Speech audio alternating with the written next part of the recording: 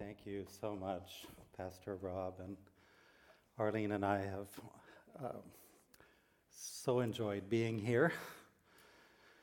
And we feel like you've really rolled out the red carpet for us in a marvelous way. You know, I really think that it was the gift of hospitality, among others, that was tremendously used in the growth of the first century church.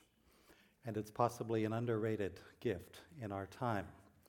And I just want to thank you for your warm hospitality during this time and pray that you are at least half as blessed as Arlene and I feel like we've been over these last couple of days together as we've lifted our eyes to the bigger picture, getting some altitude and clearing the cataracts from our spiritual eyes.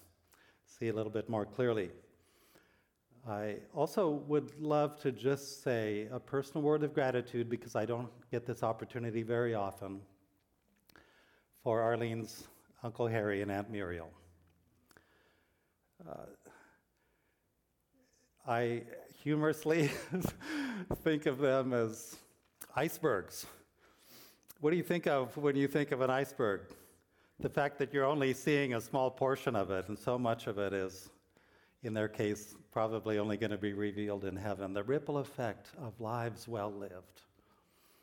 At our church in Orlando, the pastor often talks about big, godly people. And he emphasizes that we need these kinds of people in our lives. And for Arlene and me, and for literally probably a couple of hundred family members, as Uncle Harry serves as the patriarch of the expanding Fletcher family and all the associated tribes, we feel like we have an anchor, a model in this couple of godliness. And so I know they're a blessing here, I'm confident of that, but there are people all around the world who can trace their spiritual lineage to the faithfulness, and I know they wouldn't want me to be saying these things. But it's just an example, an inspiring example to me of the impact of lives aligned with God's word and with his purposes. Well, this morning, you've probably heard of ecclesiology, and you've probably heard of eschatology and a few other ologies. I would like to speak to you about surpriseology.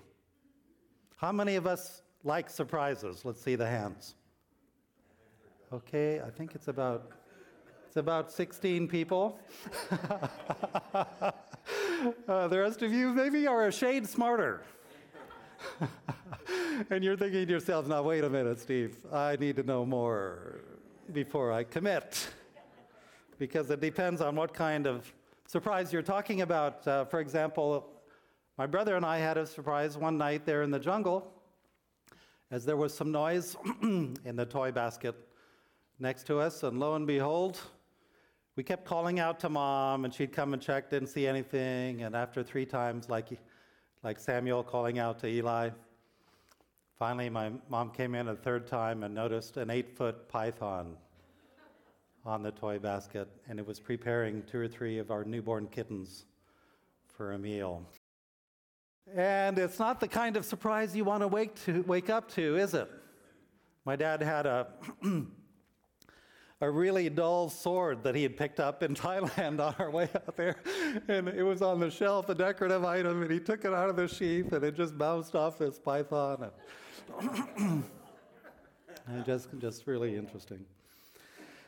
Well, life is full of surprises, though, and often it's not through the routine, predictable aspects of life that we learn the most about ourselves, is it? Much less about God. But it's through the surprising events that he allows into our lives that our faith is tested. And we realize that there's so much more going on than we may have recognized. If you look through the pages of the Bible too is full of surprises. The flood was a surprise. Joseph, that shepherd boy thrown into the pit, ends up becoming the prime minister of the Egyptian Empire. David, the least likely to succeed, becomes the king in Jerusalem. Esther, The peasant girl becomes the queen of another empire. Everything Jesus said, if you fast forward through the pages of Scripture, everything he said and everything he did surprised people. His birth was a surprise. His death was a surprise.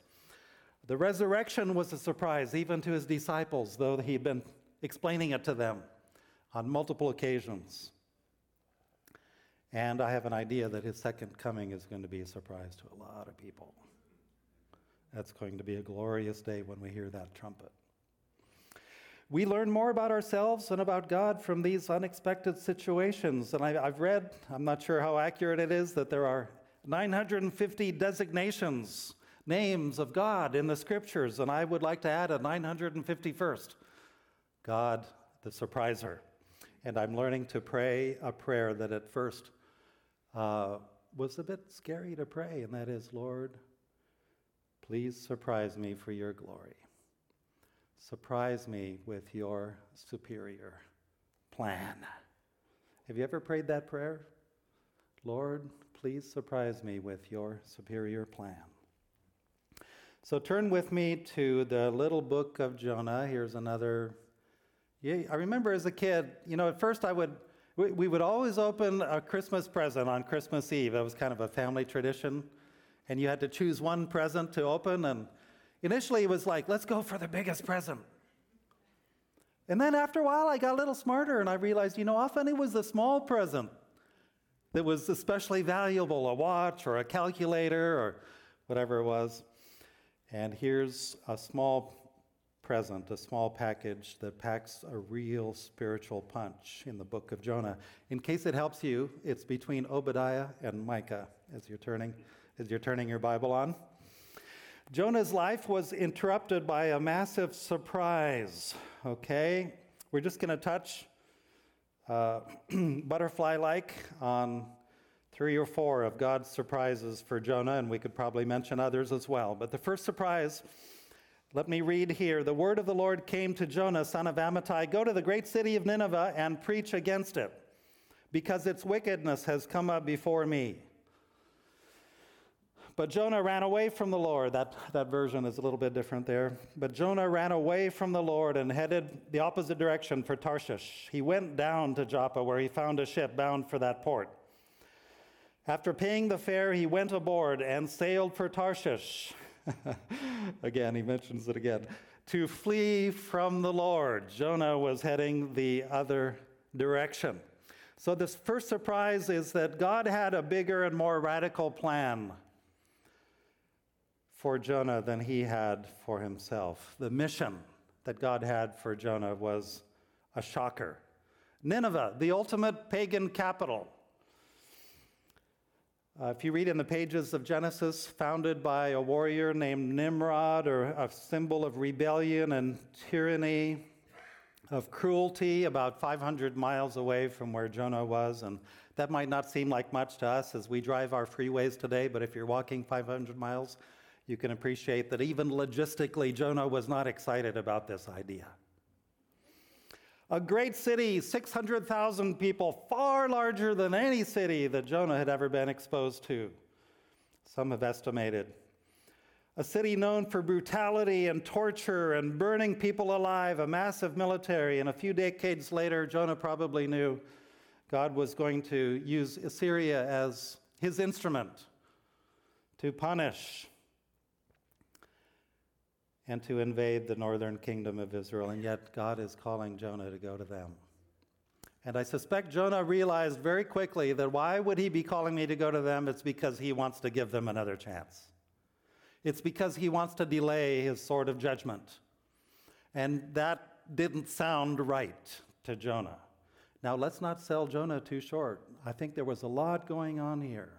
And he was grappling with things that you and I may never, deeper than you and I may ever have the opportunity to grapple with. Deeper theological realities and truths given his framework. And yet we see from this that God is in the business of disturbing our equilibrium as his people, as his disciples, and calling us out of our comfort zones, our beautiful Cape Cods, as it were. And I don't mean just out of this community, but I mean sometimes it's out of your home and down the street to a neighbor's home, into our less comfortable environments, because he has a bigger vision for us than we might have for ourselves.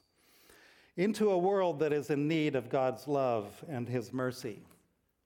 So it was back in 1962 that my parents responded to God's call on their lives. This was my first overseas mission trip. I was 6 months old, and my parents carried me onto a ship in Vancouver, British Columbia, called the Oriana. I Googled it some time ago and found that it had been decommissioned quite a few years ago, but in its day it was a beautiful ship. We sailed via Hawaii and New Zealand and Australia and ended up in the highlands of New Guinea. New Guinea is about 1,500 miles long. It looks like a Tyrannosaurus rex sunbathing on the equator, just north of Australia. And we arrived on the rib cage, the backbone, the highlands. Some of these mountains reach up to 16,000 feet on the equator, snow-covered mountains. And got off the airplane there. A few missionaries had preceded us, and they said, Don and Carol, we've just heard about this tribe down in the southern swamps. They live in tree houses. We don't know much about them. It's hot and humid, not nice and cool like it is up here in the highlands. They may be cannibals. Would you be happy to take the gospel to them? Mom and Dad glanced at each other. I like to think they at least glanced at me momentarily. And they responded, yes, we'll take the assignment. That's what God has called us to do. Make a long story short, about 2 weeks later, Dad, with the help of another missionary who had recently established a gospel beachhead in an enemy tribe of the Sawi people, traveled into the Sawi jungle domain, encountered several Sawi men at the junction of two rivers, got their help to build a little house about 20 feet by 20 feet, covered it with thatch, and using sign language, tried to communicate to them in about 10 days' time. I'm going to come back with my wife, my little baby, and we want to live here, and we want to learn your language, and we want to give you a message. He wasn't sure if they understood, but sure enough, about 10 days later, we departed Kauem at sunrise, paddled all day long. Several courageous warriors from this other tribe, the Kaigar, took their lives in their own hands to paddle us, to escort us into enemy territory, into the Sawi territory. We rounded the last bend as the sun was setting and pulled up in the mud at the feet of a throng of 400 Sawi warriors armed to the teeth. They had understood. And they had gathered to welcome these pale, sickly-looking extraterrestrials into their domain. And this is the little slide, mildewed from years in the tropics, a picture that my dad snapped from the canoe of some of the spears pointing heavenward as the sun was setting behind them. No women or children to be seen because they were afraid, and they were hiding in the jungle walls waiting to see what was going to happen. Dad put the camera down and reached over and picked me up out of my mother's arms and carried me up, slipping and sliding through the mud. Mom followed, not knowing that in the Sawi culture and in their minds, a man coming from the outside with no weapons in his hands carrying a baby was a sign that he was coming in peace. And the Sawi warriors began to relax, and they started exchanging their spears for drums, and a signal went out, and one of the chiefs said, "Asa!" And those drums started to pound and beat, and they started to dance around us. Imagine this Canadian-American couple with their 8-month-old baby. I was 8 months old by that time, surrounded by a hurricane of human flesh, just dancing and just amazed that these creatures from another world had arrived. And they escorted us up to the little notched pole that led into the house, that thatch box of a house, and that's where I grew up as a kid, in that house. And they danced around that house for 3 days and 3 nights, almost without stopping. And it was our baptism into the world of the Sawi, into their culture. And it was an amazing world. Mom and Dad, as they began to learn their language, realized, well, first of all, let me say that's where I grew up, and In Orlando, I like to think we have Disney World and we have Universal Studios and SeaWorld, and you've got your beautiful beaches and so forth here. Out there in the jungle, we had the little white baby being bathed. I was the Disney World. In this picture, I'm the one on the left. And if you feel sorry for missionary kids, feel sorry no longer. We had all kinds of good things to eat. Like this is the medium-sized Seiko grub. You know, there's a smaller version and there's a much larger version. The larger ones, yeah, a lot of nutrition, but boy, they're gross. This is actually my mouth. Biting into one of these is a little bit like biting into the Michelin Man. It's kind of a rubbery exterior, but after a while, that cholesterol-filled juice just spurts out into your mouth, and you think to yourself, wow, do you have any more of these? Tastes a little bit like chicken.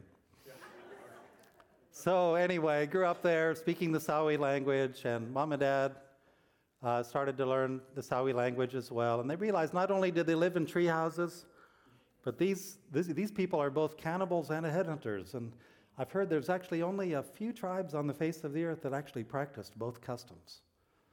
Might practice one or the other or neither, but the Sawi were an exception to the rule. And they fought with each other all the time. Why did they live in tree houses? It's not just because there were fewer mosquitoes at that altitude, 40 or 50 feet off the surface of the swamp. It's not just because they got 240 inches of rain each year. It was because they lived in fear of one another, and it's harder to attack a family if you have to climb a tree house to attack them. And they can shoot at you from above, and if it's during the night, they'll feel the tree shaking as you're trying to climb up. So it was a safety precaution to live in the trees. Well, Dad finally learned the language well enough to begin explaining the gospel message, and he told the story of Jesus and his friends, his disciples. And he was in the man house, this one house in the village that only men were allowed to go into, and that's where they would plan their next hunting trip or their next raiding party. And through the smoke and over the grubs, he was telling the stories. And he came to the part where Jesus was betrayed by a man named Judas. And there was a ripple of laughter, and someone in the back said, "Hey, tell us more about Judas." And Dad said, "No, you mean Jesus." And he said, "No, Judas, you just said he betrayed his friend to death. I mean, that's what we do. He's like one of us." And Dad said, "Oh," he couldn't believe it. I shouldn't laugh. He just was shocked. And he went back to my mom and he explained what happened. They thought Judas was the hero of the story because the Sawi men said, "Yeah, we love to encounter people that we don't know, haven't met before, and we greet them. We don't kill them on the spot. We invite them back to our village. We invite them to dances and celebrations, and over time they learn to trust us. We ask them to be ambassadors between our villages because we don't want to be fighting anymore. And then when they trust us the most and they're at one of our feasts, the signal goes around among the men seated around that fireplace, and the eyebrows and this, and one by one we began taking the spears out from the weapons rack and reaching for a bone dagger under the grass mat and starting fitting an arrow to a bow. And then someone cries out, "Tuya sanay makarivav," which means in Sawi, "We're doing with you as we would do with the pig. We've been fattening you with friendship for an unsuspecting slaughter." Talk about a cross-cultural communication challenge. Well, Mom and Dad did what the only thing they could do, and that is, once again, just throw themselves on their knees in prayer to God. Lord, you've brought us to this place. We find barriers that are just incomprehensible. In the meantime, battles broke out among the 4 villages that had moved in around us. They wanted to be close to us. They were fascinated by everything they were seeing, but they didn't want to be close to each other. They had hundreds of years of grudges and animosity among them. 14 major battles fought in our front yard in the first 9 weeks. Dad getting used to running out. I remember as a kid seeing him breaking bows and arrows and trying to restore peace among fighting men. One battle, 4 people died as I watched over the fence. And finally, Dad said to the leaders of the village of Kamor, he said, "You've got to make peace because we came and people are losing their lives." And he wondered to himself, how can a treachery idealizing culture convince their enemies that they're serious about making peace?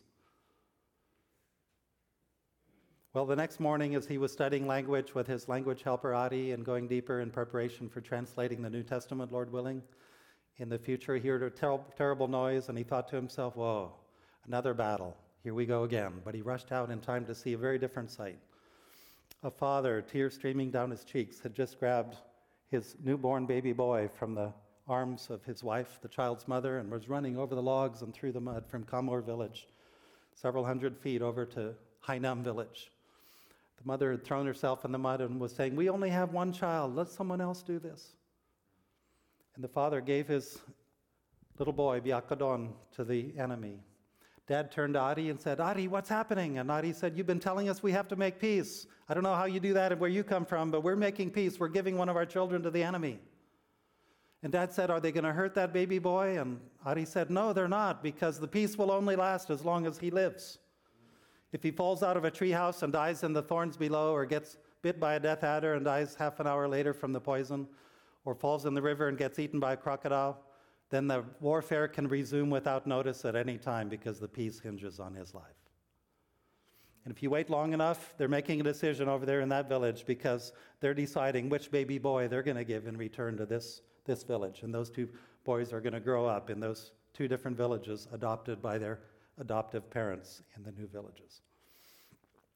Mom had been watching from the porch of our house, and and Dad went in and said, wow, you wouldn't believe what Ari just told me. They've just exchanged two peace boys, two Tarop teams, and it's the strangest thing I've ever heard. And Mom said, strange indeed, but also strangely familiar. Two parties at war, a father wanting so much to establish peace with the enemy village that he's willing to actually make the ultimate sacrifice and to give his own son, his only begotten son, to the enemy. That son being killed, but then rising again to secure eternal peace. Hebrews says he ever lives to make intercession for us, to be our mediator with the Creator. And that salvation is secured once and for all who believe. That's the gospel, the essence of the gospel. Dad said, yes, Carol, you're absolutely right. Took a few more days, learned a little more vocabulary, went back to that same man house, and this time when he got to the part about Jesus being betrayed by Judas, he added a detail. He said that Jesus was Mialkodon's Tarot team, our Creator's peace child. This time there wasn't laughter and joking and backslapping. This time Mahain said, hey, wait a minute. Why didn't you tell us that the first time? Are you saying Jesus was a peace child? Dad said, yes. I didn't know it was an important detail. Mahain said, important, it makes all the difference in the world. And you could just see Judas' ratings slipping in the minds and the hearts of these seasoned warriors through that smoke and the scales, the spiritual scales falling from their eyes as they realized that their Creator, Mialkodon, had sent a peace child, and through him they could be reconciled with their Creator, and their sins could be forgiven, and their lives could be transformed not only for this life, but for eternity to come. One of the first men to come and respond to that message came to my father, maybe a little bit like Nicodemus came to Jesus, this chief. He only had one good eye. The other eye had literally been penetrated by an arrow in a battle and had rotted out. And he gazed into my father's face through his remaining one good eye, and he said, Tuan Dan, that's what they called him, Don. Mr. Don, your words make my liver quiver. There they talk about their liver, not their heart. Here we talk about our hearts. To them, the liver is more important. And he said, your words make my liver quiver. And my dad said, why, Hato? And he said, because my Creator has given his peace child, and I want to tell him. And when we have a peace child ceremony, one by one we lay our hands on that baby, and one by one we acknowledge that baby is the basis for peace between us and the enemy. And could you tell him for me? And my dad said, no, I don't need to tell him. You can speak your own liver in prayer, and you can ask Mialkodon's Tarop team, Jesus, to become your peace child. Hato said, I want to do that. And my 4 wives and all of our children do too.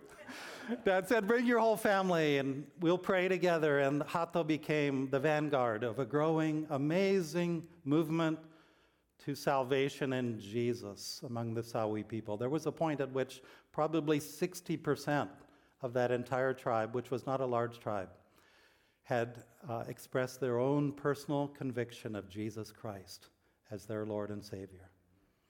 And I had the privilege of growing up as a young man there, learning the truth of Romans 1:16, the power of the gospel to transform lives, and not just the Sawi, but today in places like India, with 2,100 unreached people groups, or Chad, and these dots, if you zoom up closer on the Joshua Project website, you see that there are just so many of them.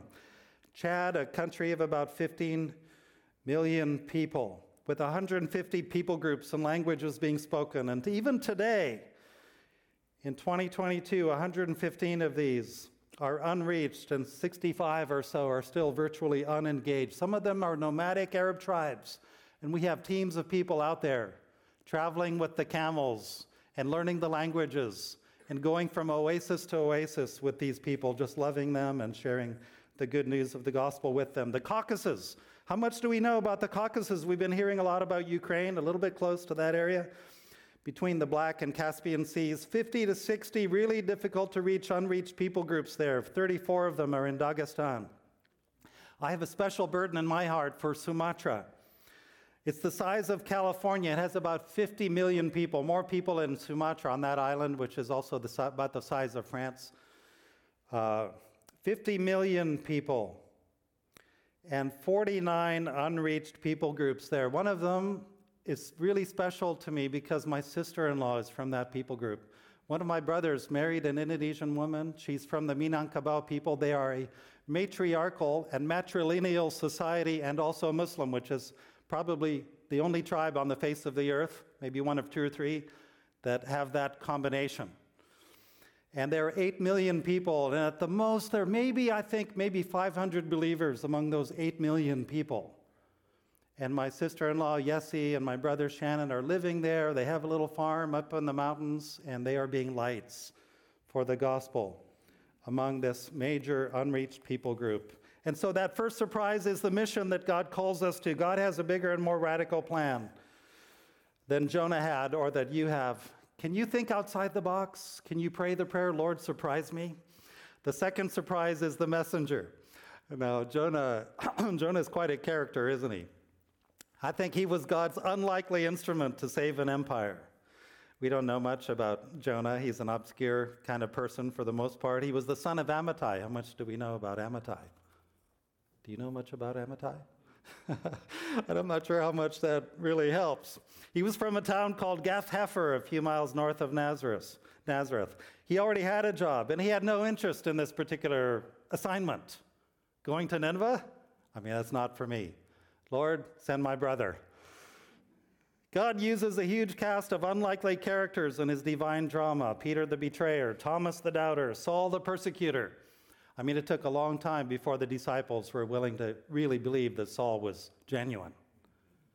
And I've been to the little house there under it's like 15 or 20 feet under the surface in Damascus, that street called Straight, and just pictured Saul being there and the scales falling from his eyes as he was prayed over. And boy, redemptive history was changed because the greatest opponent to the gospel became the greatest proponent of his Savior, Jesus Christ. And we need more throughout the Arab world and throughout the Hindu world and the Buddhist world. Pray that God will turn Sauls, imams, and leaders, and the priest class of these different societies. I was just meeting with a missionary, a single woman who's been serving for decades now faithfully among Tibetan Buddhists, and she shared that to this day there's not a successful, established, multiplying church in the Tibetan Buddhist world, and there are various subcategories of the Buddhist world. Pray for the Tibetan Buddhists, for example. I remember as a child, this new missionary arrived on the field, and I think I was about 10 or 12. And I was amazed because she was quite small. She was a single lady, and she had braces on both legs to keep her legs straight. And she had these crutches, on her arms. And she'd had polio when she was 5, and she'd spent time in an iron lung, and it was just a really serious case. And later I learned more of her story. that Eleanor Young, when she was small and had already had polio, she was in a church and a Chinese evangelist had come and spoken in their country church near Spokane. And at the end, he gave an invitation, and Eleanor Young just felt like God was calling her into missionary service, and she got her crutches, and she made her way up to the front here. And afterward, she said one of the elders had a brief conversation with the Chinese itinerant evangelist and said, "I'm so sorry, the only person who responded was Eleanor, and she's not going to be able to go anywhere because of her situation." Well, Eleanor didn't believe that. And she kept praying, and she had a long, difficult journey, but eventually persevered. And guess what? When she got to New Guinea, she got assigned to one of those mountain valleys up at 14,000 feet, working with a tribe of people called the Kimyal. And the interesting thing about the Kimyal was they weren't as big as the other tribes. They tended to be almost pygmy category. And they said, "Oh, here's a pale person who's small, like us." And then they looked and they said, "Look, she has bad legs. And we have some people too with bad legs." And they just started to love her and embrace her, and she learned the language, and she lived there among the Kimyal. And then as they came to Christ, the men of these villages would carry her on their shoulders or on roughly hewn poles, a litter, a sanctified litter from village to village where she could share the gospel with other villages, Kimyal villages. One of the most moving videos that you might ever watch.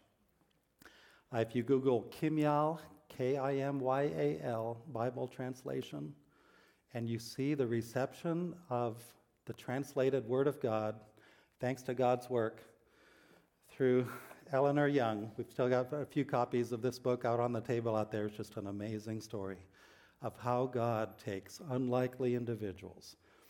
You think you're not qualified to be involved in this or that, and I'm not trying to predict what capacity God has for you at all. Far be it from me.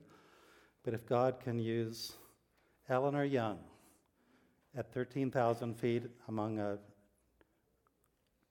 tribe of people that had never heard the gospel before, he can use you here and anywhere around the world. We went to Java a number of years ago, and a team started to grow, and we were reaching an unreached people group of about 30 million.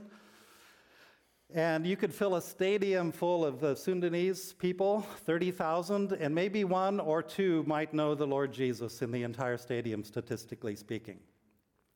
Well, as our team grew, a young couple arrived, Bruce and Becky, and they started learning the language.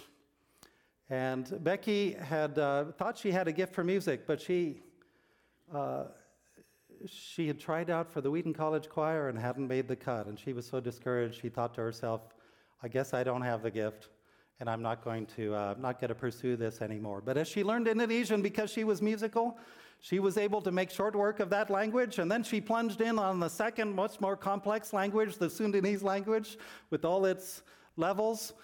And she started to learn that. And the neighbor across the street, "Hey, would you like to learn how to sing in Sundanese? And we've never had a foreigner. There's 30 million of us, but no foreigner has ever learned to sing in our language." And she kind of swallowed hard and said, "Okay, we'll give it a try." And she started to learn a song, and he said, "My daughter's getting married soon. Would you be happy to sing at the wedding?" So she sang at the wedding. This was a community leader there. Guess who was at the wedding? The mayor of the city of 2 million people. And he wasn't going to be outdone by this lowly man. He said to Becky, "Hey, that was amazing. My son's getting married soon. Would you be happy to sing at my son's wedding?" And Becky swallowed hard again and said, "Okay." So a few weeks later, she was singing at the mayor's son's wedding, and guess who was there? The governor of this province of 30 million people. And the governor wasn't going to be outdone by the mayor.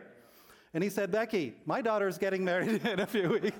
He said, "Would you be happy to sing at my daughter's wedding?" And Becky swallowed hard and said, "Okay." Guess who was at the governor's daughter's wedding? The national television station. You thought I was going to say the president. Even better, the national television station. And Becky went on national TV, and then she got invited to sing more, and she recorded album after album.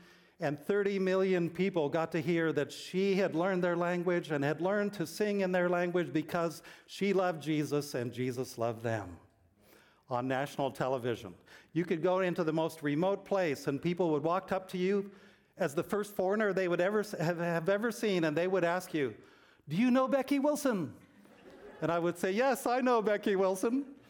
And her husband, Bruce, got tired of being called Mr. Becky everywhere he went. And all this was made possible, how in a very short period of time, at least pre-evangelistically, 30 million people knew who Becky Wilson was because she sang in their language. She went to Nineveh, and God had prepared the way for them. Just very briefly, the response is so amazing. You notice in the book of Jonah that all these sailors, they ask discerning questions. Who's responsible? What's your occupation, your origin, your ethnic identity, your religion? And it was like God had prepared the way. So often we think of people in these other countries as being unresponsive. But actually, statistically, I think in terms of exposures to the gospel, people around the world are probably considerably more responsive to the gospel than people here in your own community. And I've seen some calculations in the past about how many times do people need to be exposed to the gospel before they respond on average. And I think the average Muslim responds faster in some of these other locations, even in the hard mission field that you have here in this area. And God be with you in your Jerusalem and in your Judea and in your Samaria, as we also lift our eyes to the uttermost parts. They did their best to spare Jonah's life. They cried out to God. They obeyed. They greatly feared. They made sacrifices and vows. And this is, I think, one of the most amazing statements in the scriptures. And there are many, but this is one of them. The Ninevites believed God. And you know, interestingly, I realized later that one of the gods that they worshipped, like the Philistines did, was the god Dagon, the fish god. And it's quite possible that Jonah's experience, even as he was fleeing from God, was sovereignly part of God's design, preparing him and preparing the Ninevites for the arrival of the message of mercy.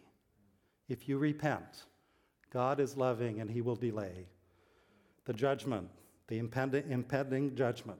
And all through the scriptures, someday I'd love to write on this topic, the relative responsiveness of the pagan, or some similar title.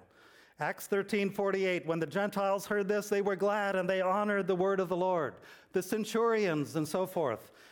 Just so many places, it was the Gentiles, the nations, those who hadn't already begun to take the gospel for granted, whose hearts were ready and prepared. So a while back, I was walking in a fairly dangerous place in a major city of southern Africa, and we'd been warned about the dangers, and suddenly out of the shadows emerged a strong young man, and he was saying something, and I looked down, and he was holding a switchblade at my side. And I realized he was saying, "Give me your money." And I'm not sure what came over me. I like to thank the Holy Spirit.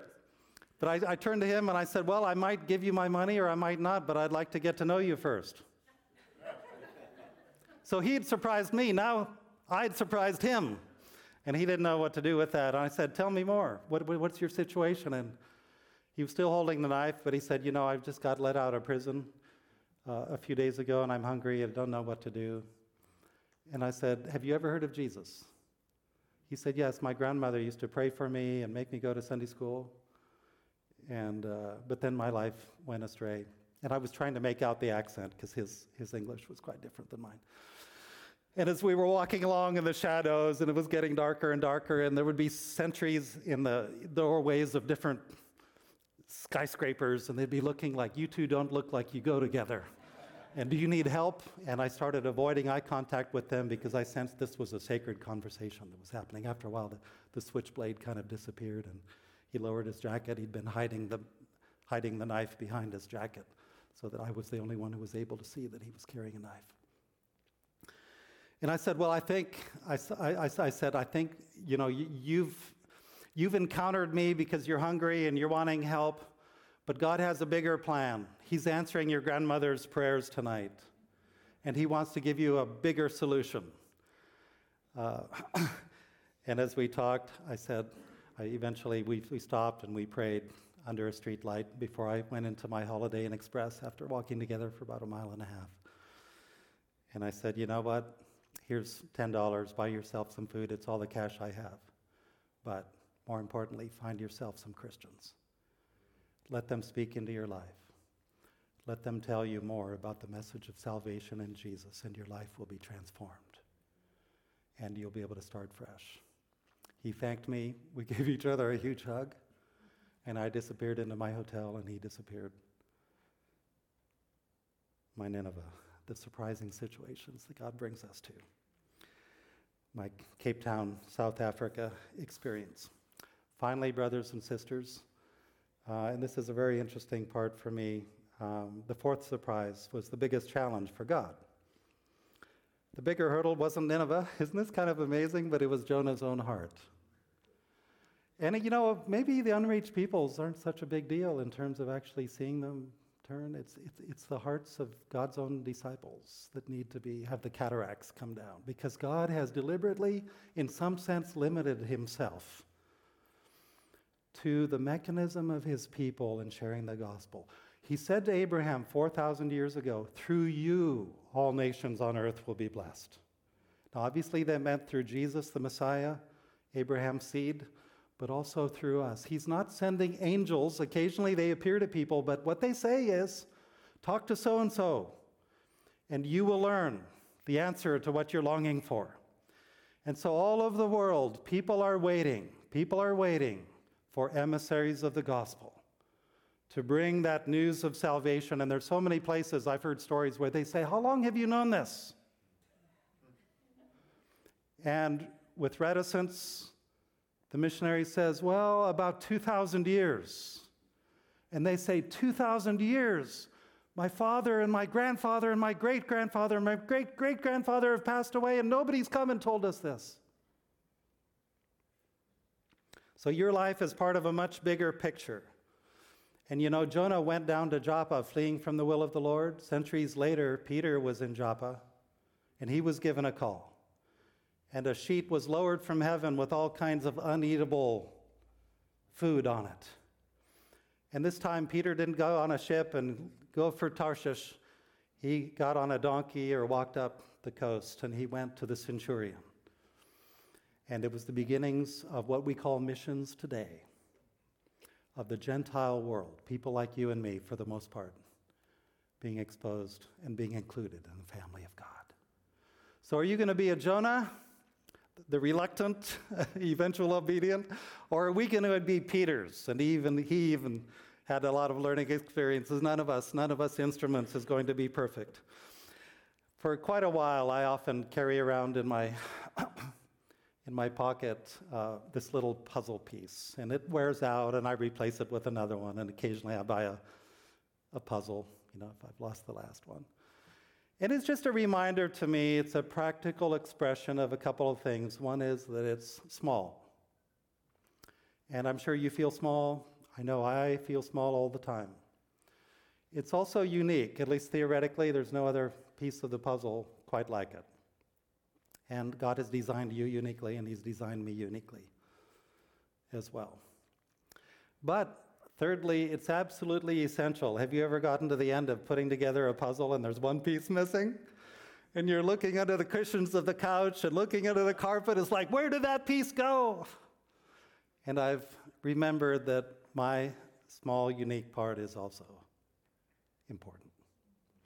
And I'm here, and Arlene is here today and this weekend to remind you that the God who sent his peace child at ultimate cost has created a very special part and place for you in his family, loved with an everlasting love, and he's given you a mission to be part of what he's doing in this most amazing era of redemptive history. We love you. God bless you.